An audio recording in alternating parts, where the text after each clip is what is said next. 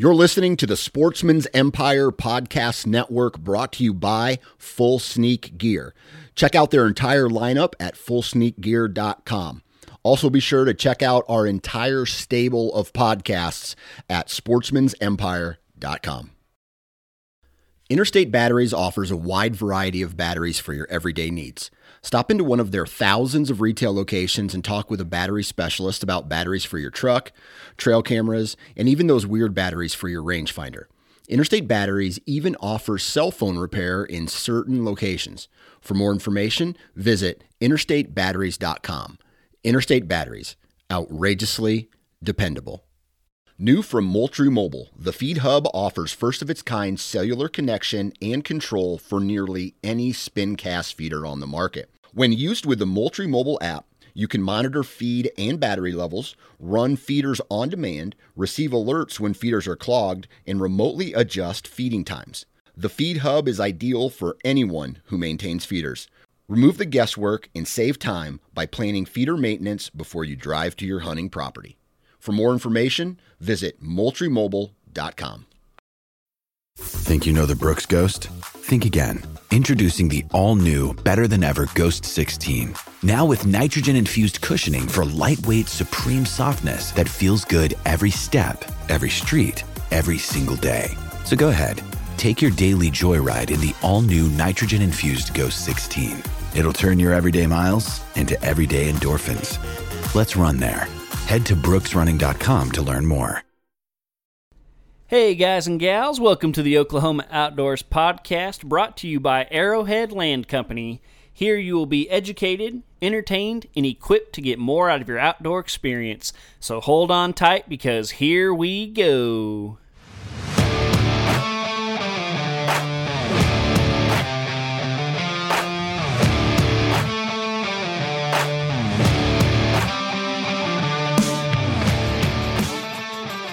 Welcome, folks. This is the Oklahoma Outdoors Podcast. I hope you're doing swell. I hope you're staying warm. I'm recording this right in the middle of this crazy, nasty ice storm we're having, and it has not been fun. Basically, been trapped inside for, I think today's like day 4 or something like that. It's just been really, really nasty outside, and so I hope nobody's had to get out there in it. I hope everybody's been safe. I haven't heard of many like power outages or anything, but I know the roads have been terrible. I've seen a lot of accidents on social media, so hopefully everybody's been safe. I actually had to get out in it on Monday. I guess it was the night it all hit.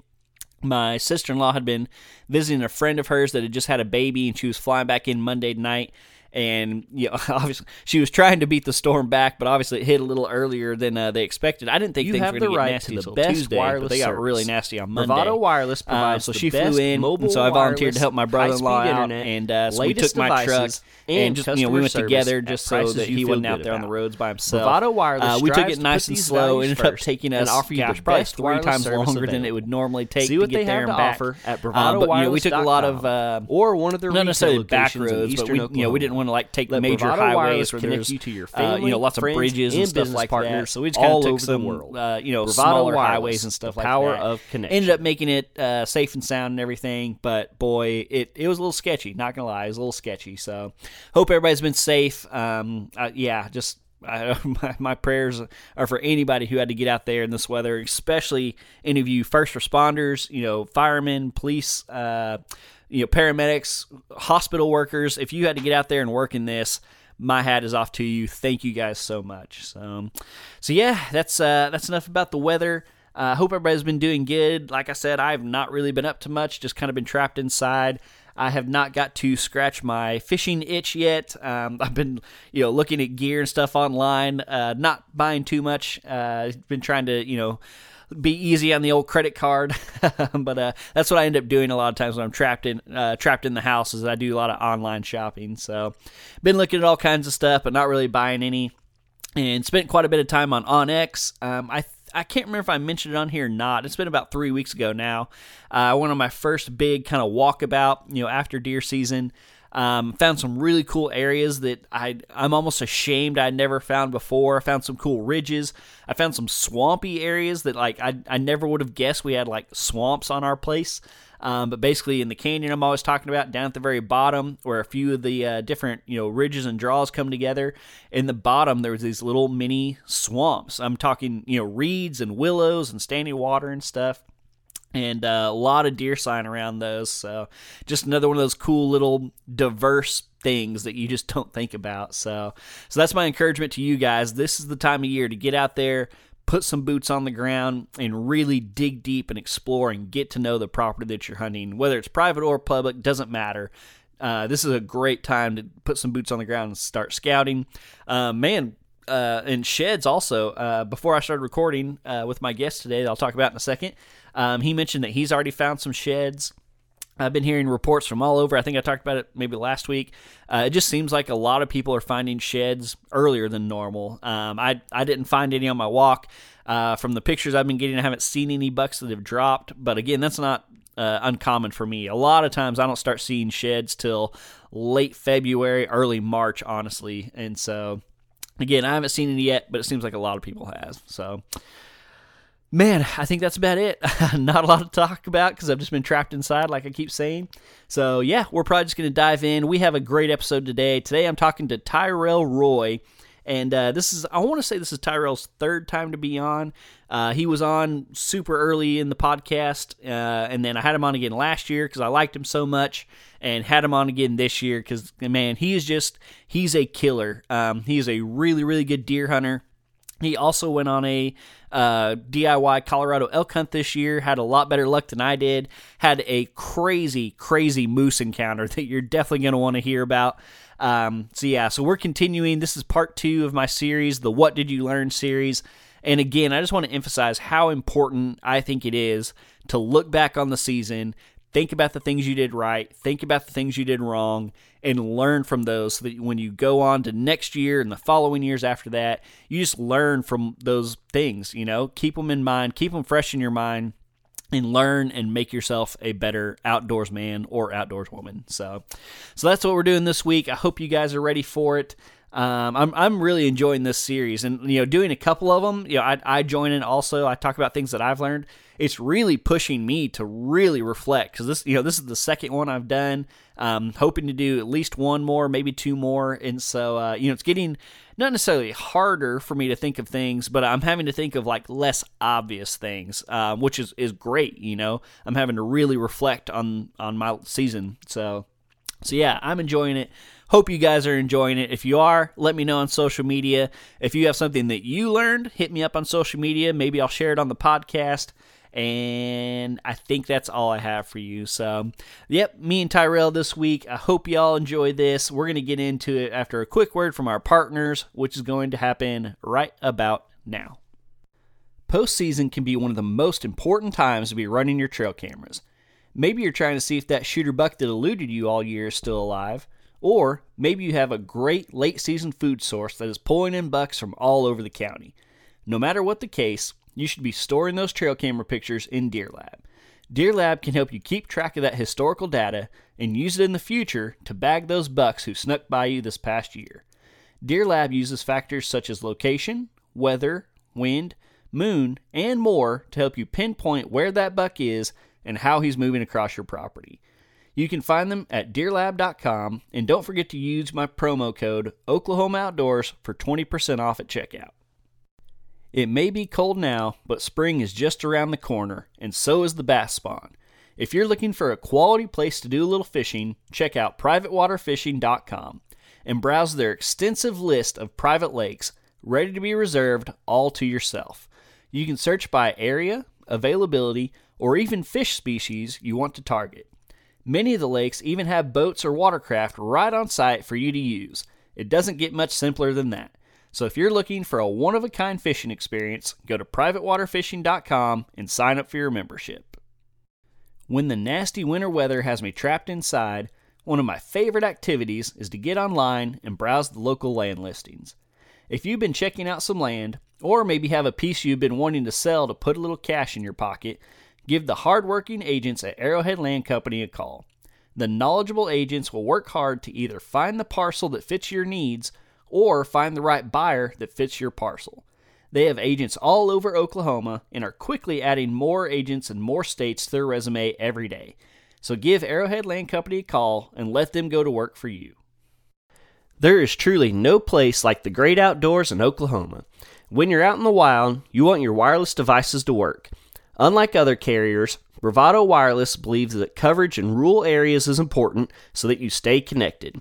With competitively priced plans and coverage where you need it, the mission of Bravado Wireless is to keep you connected no matter where you are.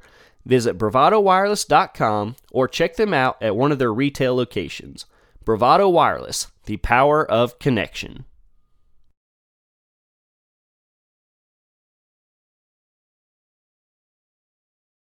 Hey everybody, welcome to today's show, and today we're talking to repeat guest Mr. Tyrell Roy. How you doing, Tyrell? Pretty good, man. How are you? Oh, not too bad, not too bad. We're in the middle of this crazy little ice apocalypse thing, but you sit up where you're at, you're not even getting any of this, right? No precipitation at all, just the cold temperatures. Man, I am jealous. I am jealous. Well, cool, man. Well, today we're going to do part 2 of my little series I've just started, and it's going to be basically, what did you learn? And so the point of this is just kind of to take this time to reflect back on this past season, think about the ups and the downs, the things you did right, the things you did wrong, and just try to kind of, learn from those experiences. So if that sounds good to you, that's what we're going to do today. Sounds good, man. Oh, man, I almost forgot. I just told you, kind of our little order here, and I forgot to let you introduce yourself. So you've been on the podcast. I want to say this is maybe your 3rd time, something like that, but just in case nobody remembers who you are, why don't you give us a quick little introduction? Yeah, man, my name's Tyrell Roy. I live up here in, I'd say, the northwest part of the state, and I farm for a living. We're mainly wheat farmers. We also run a bunch of cattle, and I've got a 3-year-old daughter and about to have a baby here in a couple weeks. I mean, that's pretty much my life. Nice, man. Congratulations. I don't know if I knew that or not. I probably have. I keep up with you pretty closely on social media and stuff, but congratulations on the new baby. That's exciting. Yes, it is. We opted to not find out on this go-round. So at first it was a little difficult, but now that it's almost there, the anticipation is high. Yeah, my brother did that on almost all of his kids. They didn't find out. And, man, I don't know if I could do it. I guess, one way or the other, you're going to find out eventually, but it just seems like, I don't know. That'd be tough. But, well, again, congratulations. I'm excited for you guys, and I'm sure you're excited about it too, so. Yep, for sure. Cool, man. Cool. Well, all right. Like I said, we're going to do a little, what did you learn this year? And I feel like as the host, I should probably go first. So I'll kick us off, and then, if you have any input on my things, go ahead and throw it out there, and I'll do the same on yours. And so, let's get after it. So the number one thing I got for this week, or the first thing I have for this week, is don't get too excited about opening day and ruin a good spot. That's something that I've even preached that on this podcast. I've thought it to myself for years. Obviously I'm always excited for, deer season to get underway, but I always kind of keep in mind that, at least in our part of Oklahoma, like usually opening day is just not that great. It's hot. A lot of times the deer are kind of shifting from their summer to their fall pattern. And so it's just normally not that great, honestly. And this year, I was just so excited. I was up at the ranch. I was, I'd been shooting my longbow and stuff all summer. I decided I was going to take my longbow, and I pushed it way more than I should have. And the wind the wind wasn't really good for anything. If I remember right, we had like a northeast wind or something. We had a wind like we almost never have. There's just kind of a weird front moving through or something. And basically I pushed it. I decided to hunt, one of my, not best spots, but one of my better spots. I had an enclosed blind. I was kind of counting on that thing to keep all the scent in and everything. But of course, it's getting close to dark, and 2 does come from like straight downwind. And then before they even get to me, 2 bucks and a doe, I think, come from the other direction. They're all kind of closing in. And then, of course, one of the does, gets my scent, blows all the deer. So I end up basically spooking like 5 deer this evening out of one of my, better spots on opening day. It just kind of set a bad precedence, for the rest of the year for that spot in general. So my number one deal is like, yes, be excited because it's deer season. But if the conditions aren't right, don't try to push it and ruin your spot from the get-go. Yeah, for sure. Yeah. The thing that jumps out at me is you can shoot your longbow from an enclosed blind. So that wasn't the plan at the beginning. Okay. I actually took it with me to test it, and I almost switched up. So I actually carried both bows with me to it, Okay. And I climbed up and had both with me, and then did a little practicing. And I actually could. I have a Banks blind. I think it's the Stump 4. And I think my longbow's 62 inches, I want to say. And if I was in just the right position, I could shoot it. Okay. But I out of most of my blinds, I put plywood around the bottom. So basically, I use 4x4s for the post to raise it up, and then I put sheets of plywood around the bottom and cut a little shooting hole. So if I need to, I can hunt off the ground with my longbow and then hunt out of the top with my regular bow or rifle or whatever. So, but this time I was hunting out of the top. I got you. Yeah. Are you shooting out of a vertical window or horizontal? That one was going to be a horizontal if I was shooting straight, and that's one of the reasons I picked the Banks blinds. So they have like a lot of blinds, they have bow windows in the corners and then a horizontal in the front. But their horizontal window is like way taller or wider, however you want to say that, than most blinds, and I think it's because they're made to be used with crossbows. But most windows are like 8 to 10 inches or something. I want to say this one's like 14 inches, something like that. Oh wow! So it has a pretty good space out of that front window, and that's part of the reason I bought it, because I do a whole lot of bow hunting, but all of my siblings and like I have like my nephew took his first deer this year out of one of them, and they're all rifle hunters pretty much, and so I wanted one that was truly good for both. So that's why I ended up going with the Banks blinds. So I got you. Yeah, I don't know if I've ever shot a deer out of a true bow blind, enclosed blind, like a Muddy or whatever, Redneck or whatever that a lot of people use. Yeah. I don't Oddly know. enough, I have not. Yeah. Oddly enough, I have not yet either. I have some older round ones that I've shot a doe out of, but this year I had, I think, 4 of those new blinds, but I ended up shooting my buck out of a good old fashioned tree stand, and so I hunted out of them, but I didn't actually kill anything out of them. So I'm still new to this also. Yeah, I mean, I think they have some serious advantages for sure. I've been contemplating getting some for a couple of spots, but I'm so mobile that it's hard to justify. Yeah. Like I have one on a big food plot that I don't have a good other. I've talked about it before on here, but like, so our place was almost completely clear cut in like 2008. Right. So I just don't have a lot of trees that I can hang a stand out of, honestly. So these blinds, they allow me to hunt a lot of places that I couldn't normally hunt. That, like, if you had, bigger trees, you could be more mobile, and I probably wouldn't rely on these as much. But, another 10 years, there's going to be a lot of trees I can probably hunt out of. But for now, I'm fairly limited on trees, and so these allow me to hunt a little more that I couldn't normally hunt. Right, yeah. The thing that's attractive to me about them is I like hunting in bad weather.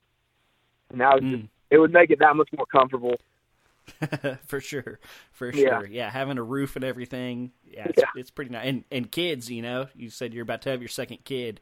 That's, like I said, my nephew this year shot his first deer out of one. And they're fantastic for kids. Yeah. This year I took my daughter Heidi. She's 3. She just turned 3. Mm-hmm. I took her out several times, sitting in like a pop-up style blind, like a hub style pop-up blind. Mm-hmm. And man, we had a blast. We got to see a lot of deer, and we just had a lot of fun. And it's That's perfect. awesome. You can get down on the ground and play in the dirt or whatever, but that's a lot of fun. We ended up shooting a doe off the ground. We just went and set up on a trail where they're crossing to this alfalfa field a lot, and sat behind like a blowdown, me and her and my wife, and ended up shooting one on the ground. She's standing there eating a cracker, watching the whole thing. It was so much fun. That's amazing, man. Not a lot of people. I don't think I've ever killed a deer off the ground. I've killed some hogs, but to do one with a 3-year-old and your wife, that's pretty awesome. Yeah, it was very comical to say the least. Yeah. Yeah, a lot of Awesome. fun. Well, cool, man. Well, why don't you hit us with your first lesson learned? Okay, so first of all, I'm going to go. So I was able to get my hands on a landowner voucher for a bull tag in Colorado for second rifle season, which is, I think it was like October 29th through, it was like 9 days long into November, which is it's a bad time to be away from the deer woods in Oklahoma. That's like the best week and a half in my opinion, but especially that week, the last week of October. But anyway, I wasn't going to pass it up.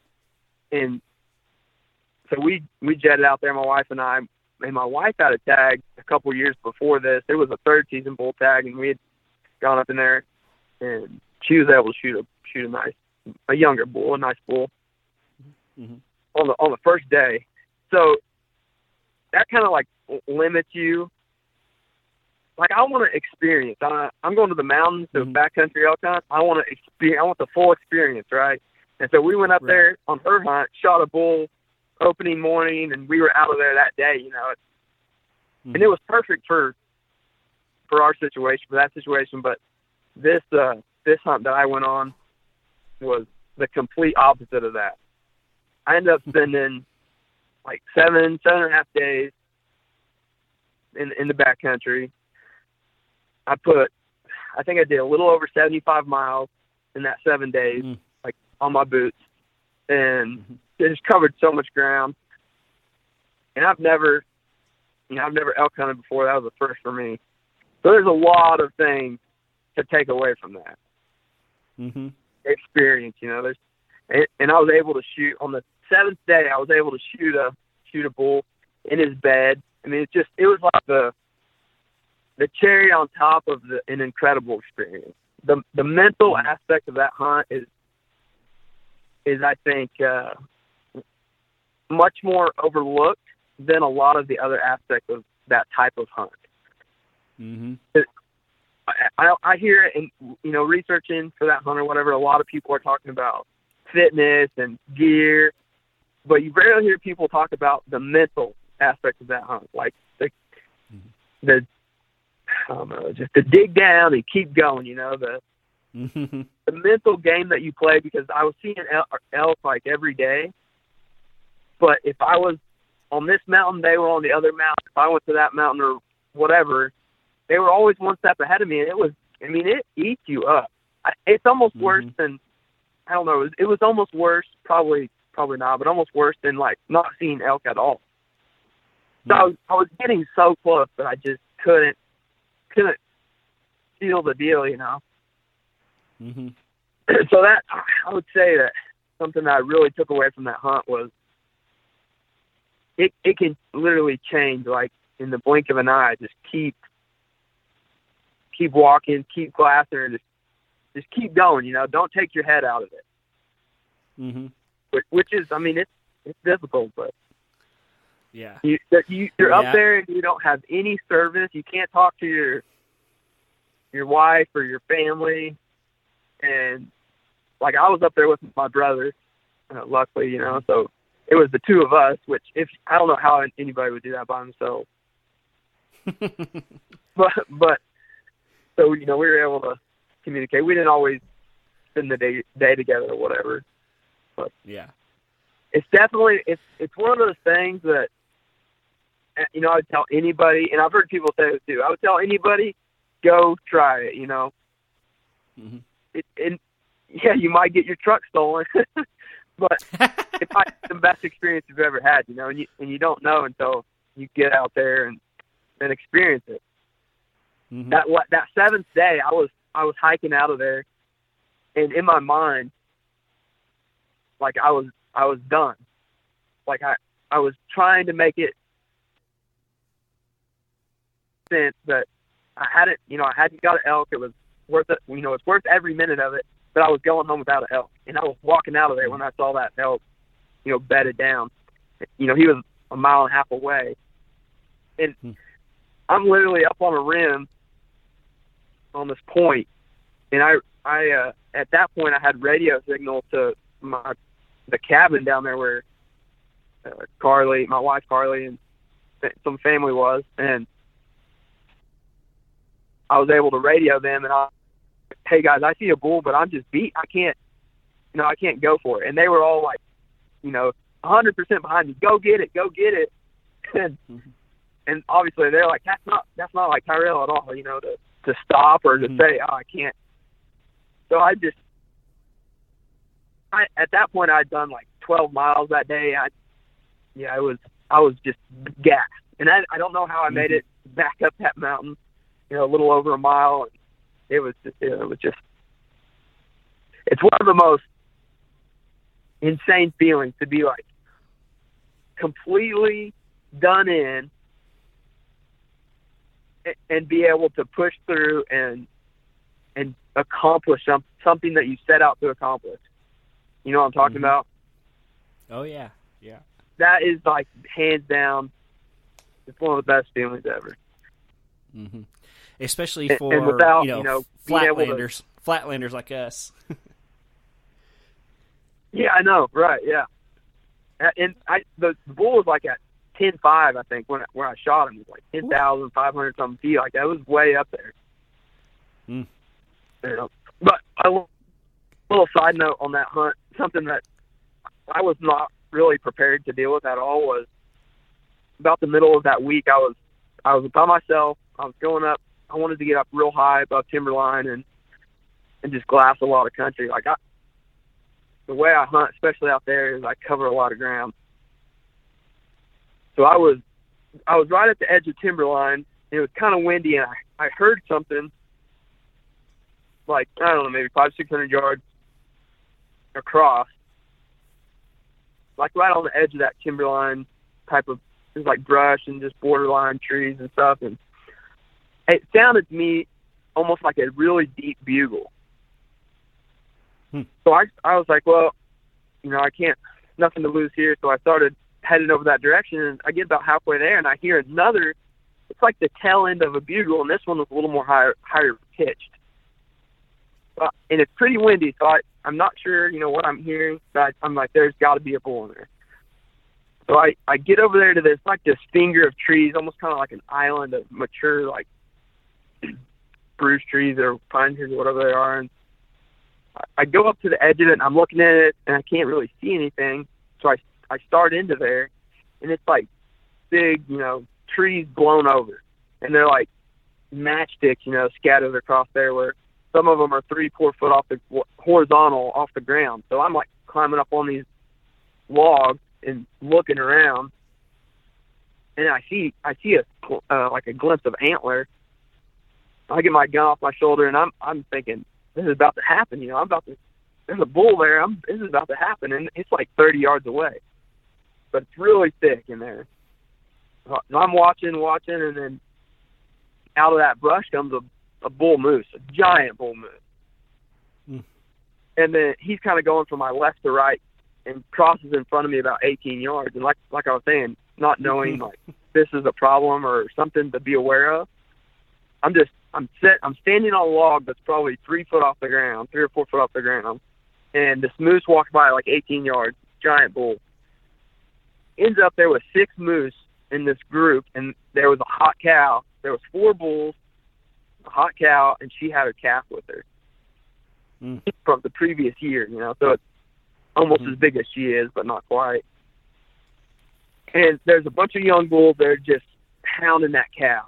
And then some of the bulls would take her calf, and this mama is fired up, and she would run a little bull off, and then she would try to get back with her calf, and then the little bulls would chase her. And, I've got some of this on video, but it's just going crazy, within 20 yards of me. But a couple of the bulls are going to my right, and they're hooking down like straight to my right, almost behind me. But they're maybe like 30 yards away, and then the cow ends up chasing a bull, the cow chased the little bull away from her calf. And once they got out a little bit, like straight to my left, there's a bunch of young spruce trees and stuff, pretty short but really thick, and they were behind that, so I wasn't really paying attention to them. And once that cow chased the bull off and the cow started to come back, well, then the bull started to chase her back, and the calf had looped around to my right, hard right. So the cow comes out of that brush, and she's running from the bull toward her calf, and I'm between her calf and her. And about the time I'm realizing she's running toward her calf and I'm in the path, he's on top of me. So I like trying to jump off the log backwards. She's like, by that time she's in my face, and she literally smashed up against the log, the horizontal log. I'm on the other side of the log, and she's like trying to stomp me. Like her feet are just going crazy, and her hackle's all raised up, super aggressive stance, So I shot my gun off pretty much in her face. And that that got her attention. But I literally had like slobber on my chest, and I was screaming at the top of my lungs. I was terrified. Gosh.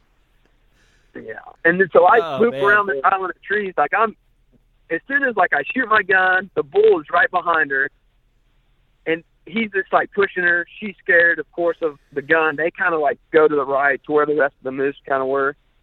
I go to my left and loop up around there. I'm hot footing it up the mountain above timberline, trying to get where I can see everything. And it's kind of like this 3-foot tall brush and stuff that I'm going through. I look up, right in front of me is a bull moose laying down like 15 yards. All I see is antlers, and he's moving his antlers, trying to hear. I was yelling at him. It was very terrifying. Oh man, that is definitely a once in a lifetime type encounter. Yeah, it definitely was. Yeah, I would love to know how many people. Oh, sorry about that. That morning, I knew we were hunting this big meadow park type of deal, and I knew from that point in the morning after the hunt I was gonna head up the mountain. So I went as light as possible, and I didn't take my pistol, which is the rest of the trip I never went without my pistol.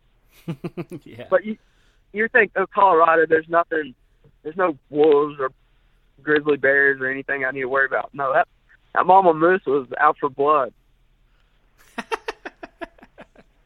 Golly, I would love to know how many people in history have had moose slobber, on their chest from a live moose. Not counting dead ones, from a live moose. Yeah. That's an incredible story. Yeah, it was definitely something to take away from that hunt for sure in this last season. Yeah. Yeah, man. And then going back to kind of your original point, just with the mental toughness, I've done a couple of those, backcountry hunts in Idaho, and Idaho's not near as high, but me personally, I think it's more rugged. Like I think it's steeper and stuff. Yeah. And when you get to like morning number 3, and you're trying to wake up before the sun, and you're just already dog tired, and you can hike back to the truck and drive an hour and get a nice hot cheeseburger after you've been eating jerky and granola bars for 2 or 3 days. Yeah, it's tough, man. It really is tough. And it's something down here that it's kind of hard to relate to. A lot of times when I go deer hunting, I can run to town for lunch or even run to town for dinner after I hunt and stuff if I want to. So yeah, you definitely get used to your little creature comforts. Yeah, for sure. Mm-hmm. I mean, just being away from my wife and my daughter, and knowing, that they're just right down the mountain. It's not like they're got home in Oklahoma. They're 6 miles away down the trail. Like I can get there tonight. That's the difficult thing. Yeah, man, for sure. Awesome, man. So, well, what's number 2 on your list? All right. So this one, I'm going to go back in, I guess, September. I went on, I think it might have been my first out-of-state whitetail hunt ever, which is kind of crazy. I've hunted a couple different states, but I've always lived there. But my sister moved to Nebraska and married a farm boy, and his family has a bunch of land and stuff. And so I went up there to go deer hunting. I had a real short trip. I think I only got to hunt like 2 days or something like that. But one thing I learned while I was up there is, one, don't be afraid to like knock on a door or ask for permission. And luckily in my case, I didn't have to. I had something better, but I didn't even think about this before I got up there because, they already owned land and stuff. But once I got up there, I kind of found out like, one of the pieces of property they owned, they had a real bad neighbor that, if it's brown, it's down type neighbor. So I wasn't super excited about hunting that spot. And then another piece of property they owned, they had planted in soybeans, but the beans had already kind of turned and yellowed. And so that's where I hunted the first evening, and just I saw like 2 does kind of skirt it, but I mean they didn't even come out into the beans, so that was kind of disappointing. Wow. But I had already kind of, when I was doing all my scouting on Onyx before I went up there, I noticed 1 or 2 neighbors that they had that looked really good. And so after my first hunt, I was talking to my sister's father-in-law, was kind of passing the time, and I was like, yeah, such and such had, his spot looks really good. And he's like, oh, you want to hunt it? And I was like, I mean, I would. And he pulled out his phone right then and called him. And he's like, yeah, he said it's fine. And so I was like, oh. And so then I was like, oh, hold on. And I like looked up, I was like, do you know, such and such? And he's like, oh yeah. And like calls them. He's like, yeah, he said you're good. Oh my goodness. Oh yeah. And so I kind of learned 2 things. One, and also while I was driving around, I pulled into somebody's driveway to turn around because I was looking at a spot. And a few minutes later, I looked at my rearview mirror, and that person had like pulled out they saw me, and they were wondering what I was up to. And ended up talking to them. They were super nice, and they were like, they said I can come hunt on their place. And so lesson number 1 is just don't be afraid. Oh yeah, I know. So lesson number 1 is just don't be afraid to try to knock on a door or something like that, because I just especially in the western states, I feel like just people, there's not as much hunting pressure. People are just nice, and a lot of the people I talked to, even if they deer hunted, they weren't bow hunters. Like a lot of them were just rifle hunting. They hunted 1 or 2 weeks out of the year, and when they found out I was bow hunting, they're kind of like, oh, like obviously you're not going to kill anything. Like go ahead. So that was a big plus. But then man, like having somebody in the loop, like having my sister's father-in-law, I kind of quickly discovered like he could call anywhere in basically like a 3-mile radius and probably get me permission. And I kind of started thinking about it afterwards, obviously not everybody has, a relative or something in another state, but even like that person that I ran into, that followed me down the road, I started talking to, they gave me permission, and like they could have become that person. Like, hey, like, what about your neighbor over here?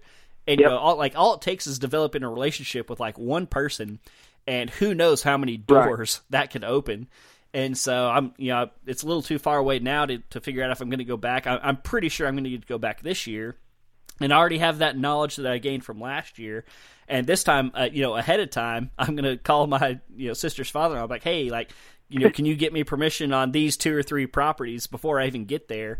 And I'll be way ahead of the game. So like, 1, don't be afraid to knock on a door, and 2, don't be afraid to basically leverage any kind of foot in the door you can get a hold of, because you just never know what it can lead to. Right. Yeah. I think a lot of guys going out of state, especially if they don't have a private land piece to go to, they're looking at all these public pieces, and not even thinking about, like you're talking about, out west there's less pressure.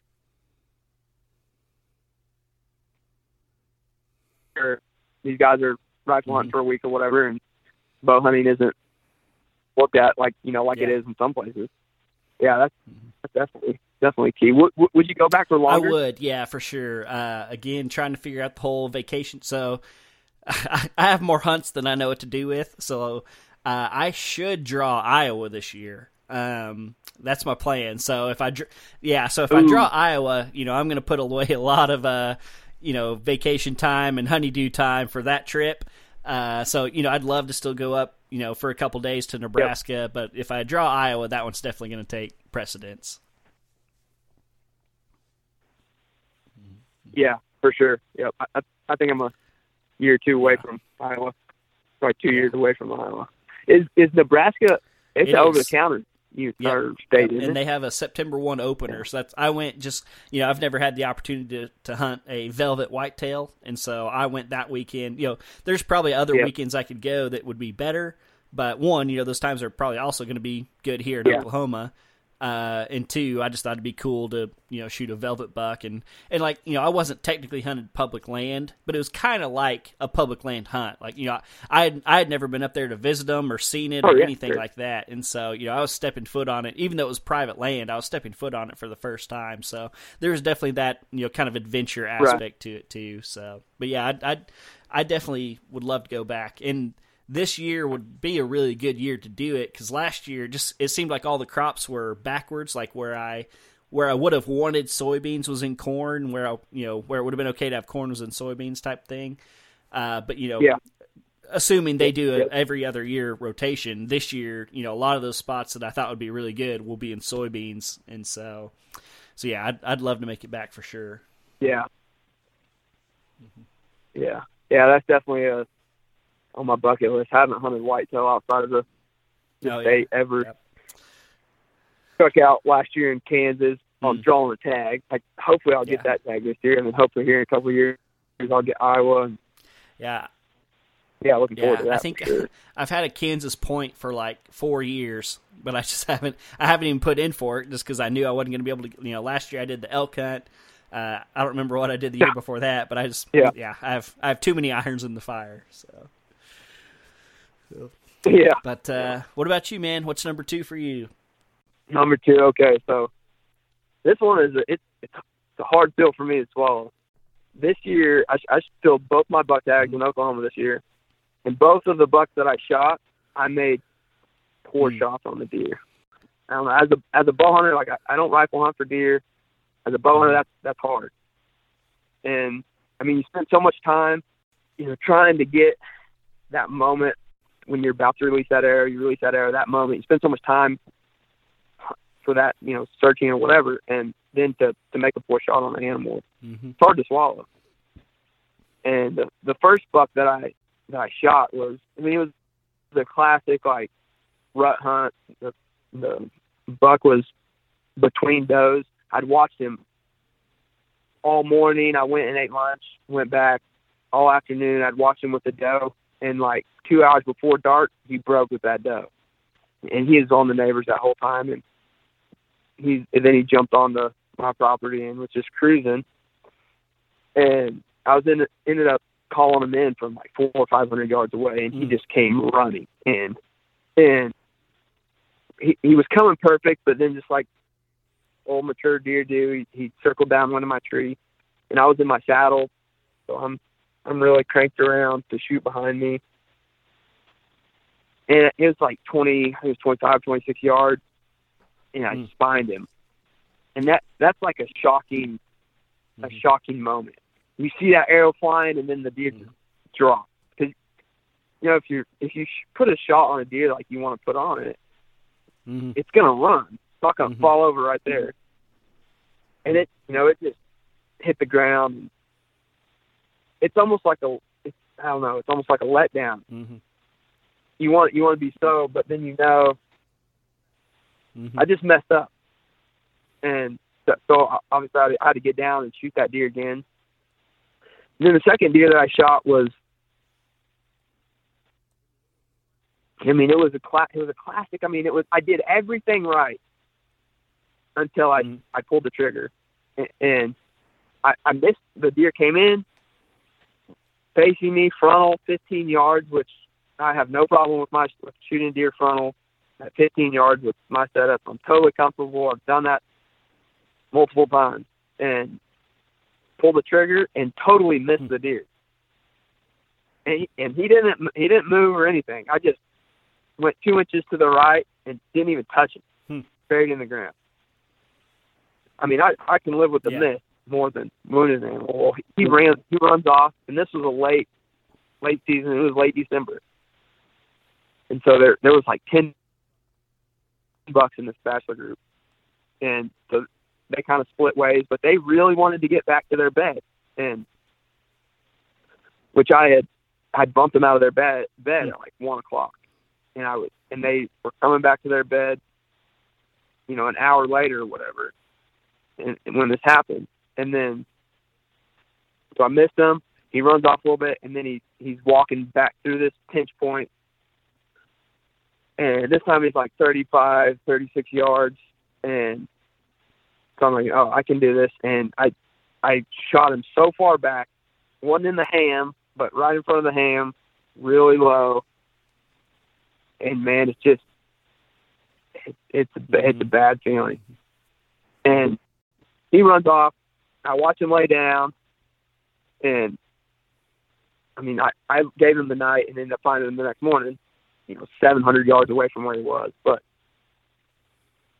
you know, I mean, luckily I found him. But I'd say, so I've been pretty successful. So since 2014, I started putting some stuff together, figuring out how to get in front of deer, some mature bucks, and I killed like, I think 17 bucks that are mature, you know, Pope and Young type of bucks since 2014. And I had not lost one of them. I hadn't put a bad shot on one of them. And every year I fill all of my doe tags. So I have been pretty prolific. And this year, I don't know if I just got target panic. I got too comfortable. I'm just too used to seeing the arrow hit where I wanted it to, and too comfortable with it, and messed up, you know, like on those 2 bucks. And so it's definitely something I've been dealing with, you know, working over in my mind this year is, do I need to switch something up? Do I need to practice more? And I think I know what it comes down to is just slowing the shot down and really focusing on what you're doing. And I was just rushing it and just knowing, hey, this is what's going to happen. I'm going to watch the arrow disappear where I want it to do. Deer's going to die because that's what's happened. But that's not how it was. And so it really takes you back to the drawing board and trying to figure out where I'm messing up. And so, like, as far as like from something that I learned from that, are you there? Yep. Sorry, I'm good. Yeah. So as far as something that I've learned from that, I don't know the answer, right? But I know that at a certain point in maybe it's your hunting career or this trajectory that you're on, for me, I hit a point this last season where I messed up, you know, twice. And now it's like, now I'm at the point of, you know, what do I do? Where do I go to be that killer that, you know, that you want to be? Mm-hmm. For sure, man. And, you know, I can definitely say that you bow hunt long enough, that's going to happen. You know, I think, so this year I put a really, really good shot on the buck that I killed, but it's because last year the buck that I killed on the same day in the same spot, I spined him. Oh, yeah. And so that just fed me, you know, I practiced a little extra this year and everything. And so this year the buck came in pretty darn quick. But I think when I did the episode about it, I said, you know, the best thing that happened to me was that deer, he came in and then he turned and faced me and didn't give me a shot. And I kind of was forced to take some time, slow down. And in my mind, the whole time I'm sitting there going, aim low, aim low, aim low. Cause, it would have been like 2019, I think I spined a deer. And so, you know, it's happened 2 out of the last 4 that I've shot with my bow. I spined. And so, yeah, this year I was really making myself slow down. You know, I practiced and everything and put an absolute great shot on it. So that's some encouragement for you. Yeah. You know, you'll get back on the wagon. It happens to everybody. But don't, obviously don't give up. You got to keep at it, and, it'll improve for sure. Right, yeah. After that, I still have 3 doe tags to fill and filled those 3 doe tags with no problem. An eye-opening experience for sure. Mm-hmm. Absolutely, man. That's part of the reason I like to have you on, because I know you are a killer, and like you said, it's a pretty impressive streak. So, yeah. All right, well, I'm going to move on. Let's see here. How are we doing on time? I think we got time for about one more each, so I'm going to skip over to this one.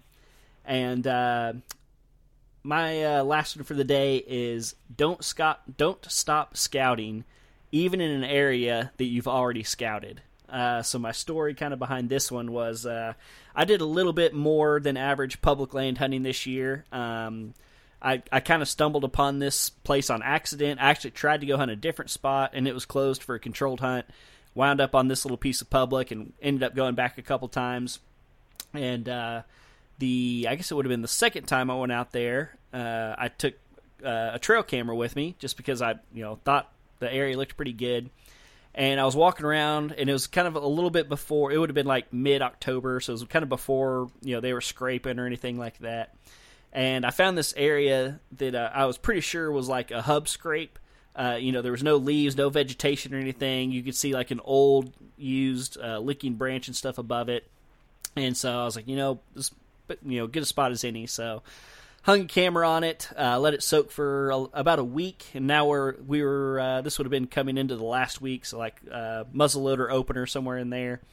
And I was going, and I found the camera, and I looked, and sure enough, the scope. And after I hung the camera, I opened it up with my foot just to kind of get things going. And I'd seen that deer had been there. There's deer tracks in it and stuff, and so I was kind of sweet. Checked the camera. There's like a decent 8-point on it and something. And so I was feeling pretty good about myself. But I had brought a second camera with me just because, again, I felt like this spot was going to be pretty decent. And so I kept walking and found a few more scrapes, found a spot. I set the second camera up, and then I was kind of walking out, and I was purposely walking kind of in a different spot just to kind of, scout more. And I came across this area, and there was 2 massive scrapes right next to each other. And I mean, you could smell the pee in them and everything. Like, they were obviously fresh. And I was like, man, like, this is where I need my camera. And so I pull out Onyx to see where my first camera was, and I'm like on the dot. And I was like, what the heck? So I look up, and I'm looking around, and I see my first camera. Maybe 20 yards away, something like that. And so I don't know if like the camera being on that first spot pushed the deer a little bit, or if I was just wrong about the old scrape, or maybe it wasn't a hub scrape, maybe it was just an old scrape or whatever. But again, 1 week made a huge difference on how those deer were acting and where they were at and everything. So I ended up pulling that first camera and moving it over to that, and got several really good pictures. I ended up that weekend I ended up killing a buck, and then I had the buck that I ended up killing pretty regular on camera, so I ended up not going back to hunt that public land again. But I did go back, at the end of the season and pick those cameras up. And again, like walking, just to pick up those 2 cameras, I found even more scrapes. I actually moved my second camera to a different scrape, and I got scrape activity on it until I picked it up again, early January. And so just just because you go in and you scout some areas and you see some deer sign, that doesn't mean that you're done. It's not like, oh, well, here's the sign, I'm good now. Like, you have to be continuously scouting. And I don't know how you find that balance on private land. Again, if that was private land, I probably wouldn't have been walking all over the place and hanging cameras in random spots. So I don't know where that balance is. But as far as public land, if you're in there and you're trying to beat another hunter to that deer, you can't afford to just sit back and wait. You got to be aggressive.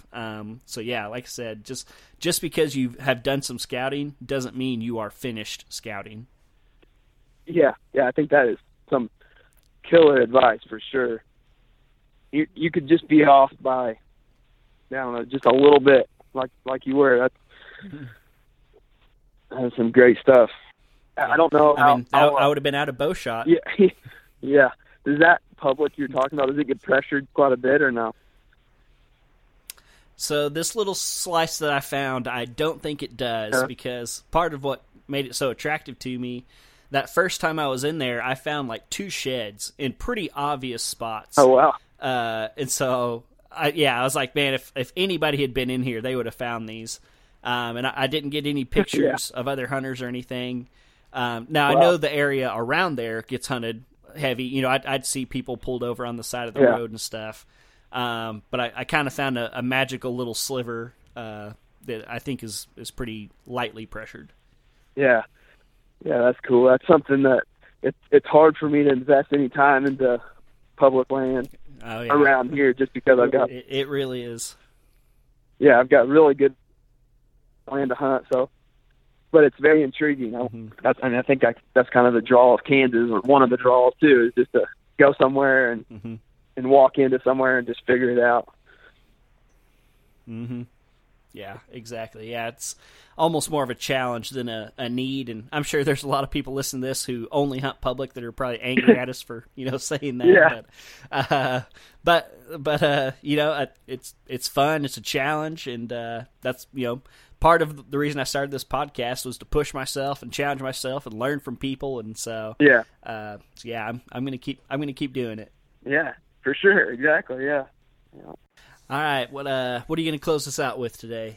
Man, I think I got to go with something that's become increasingly, or I've become increasingly aware of in the last couple of years. It's something that I've always tried to do, and this is relating to taking kids or people that don't have a chance, or they're new to hunting, is getting them involved with it.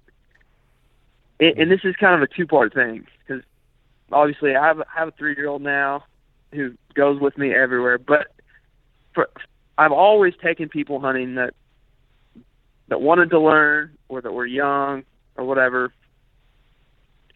And so I think that's really important. In this part of the state where I live, in the Northwest, it's hard to find land to hunt because it's pretty sought after. There's lots of pieces of land that are leased out to these guys from out of state or from the city, from pretty much all over the country, that are coming to hunt this land, just getting leased up like crazy. And these guys come out here, they shoot a buck or two, but they don't shoot a doe. And our deer numbers up here are exploding. We have so many deer because no one wants to shoot does, and you can see this like at the state level. They're adjusting rules so that you can harvest more does. But no matter no matter what you make the limit, if people aren't shooting does, it doesn't matter.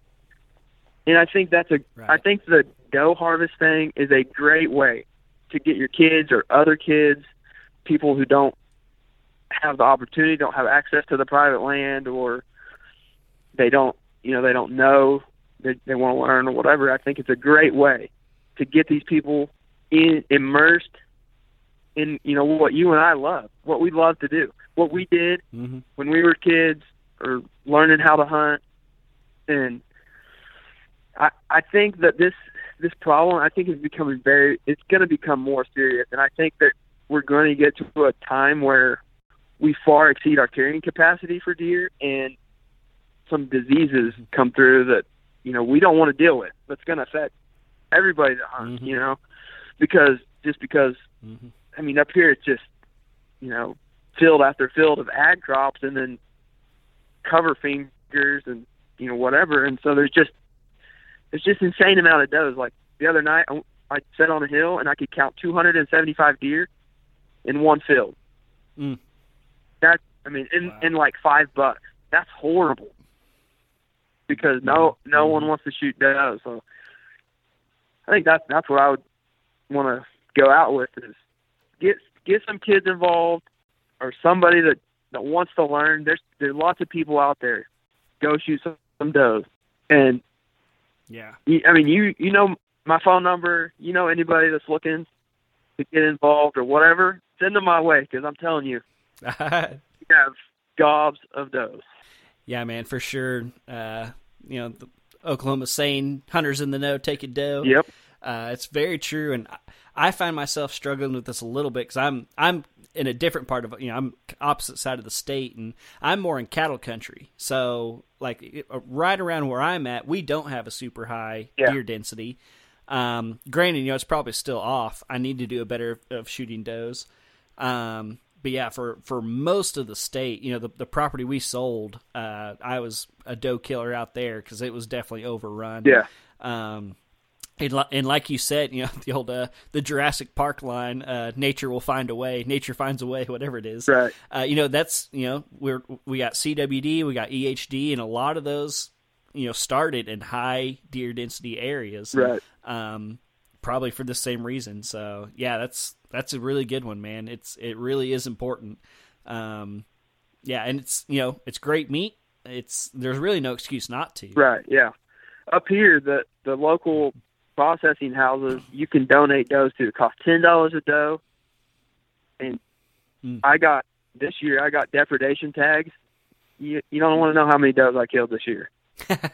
Take them down there and they donate them to the homeless shelter. If we don't do something about it, I mean, they're going to be wiped out in an uncontrolled way. Mm-hmm. Yeah. And, I've heard about it from other sources, other podcasts and stuff. And it's kind of an old school mentality of don't shoot the does because, it wasn't that long ago we were trying to grow the population. Right. And so, you were trying to shoot a buck, you were trying to leave the does, but, that time is kind of come and gone. And, everybody likes to see lots of deer and they think it's cool. But if you're really serious about having a good, steady, healthy population and, bigger, mature bucks, right. if you have so many does that they're competing for that food, your antler size is going to suffer. So if you consider yourself a trophy hunter, it's just as important to shoot does as anybody else. Right. Yep. Agreed. Gotcha. Cool, man. Well, that was a great one. We're almost 55 minutes or something like that. So I think we're going to go ahead and shut this one down. But, man, Tyrell, this was awesome. I really, really appreciate it. I appreciate you, just bringing all your experience and stuff. Do you want to give a quick social media shout out, or would you rather people not come and find you? No, come and find me. All right. My Instagram handle is Tyrell_Roy, and yeah, that's it. Look me up, follow me, or give me a shout out. Give me a holler, and we talk about whatever. You always have cool pictures and stuff. Your brother is basically a professional photographer and videographer, so I know he helps you out a lot with the photography and everything. Yep. So, yeah, y'all are a great follow for sure. So, well, cool, man. Like I said, I appreciate you coming on, and I'll try not to wait as long before I have you on again. So I really appreciate it, and I hope you have a good evening. Sounds good. I appreciate it. There we go, folks. Another great one, another good episode. Thank you, Tyrell, for coming on. That was awesome. Like I said, guys, at the beginning, that guy really, really knows what he's talking about, so pay attention when he talks. Go follow him on Instagram. He's super educational and just a really, really good guy. So that's going to do it for today, folks. I'm going to go try to stay warm. I'm going to hang out with my family while I can, enjoy these couple days off work. And that's all we have for today's episode. So I hope y'all are doing good. And until next time, I will see y'all right back here on the Oklahoma Outdoors Podcast.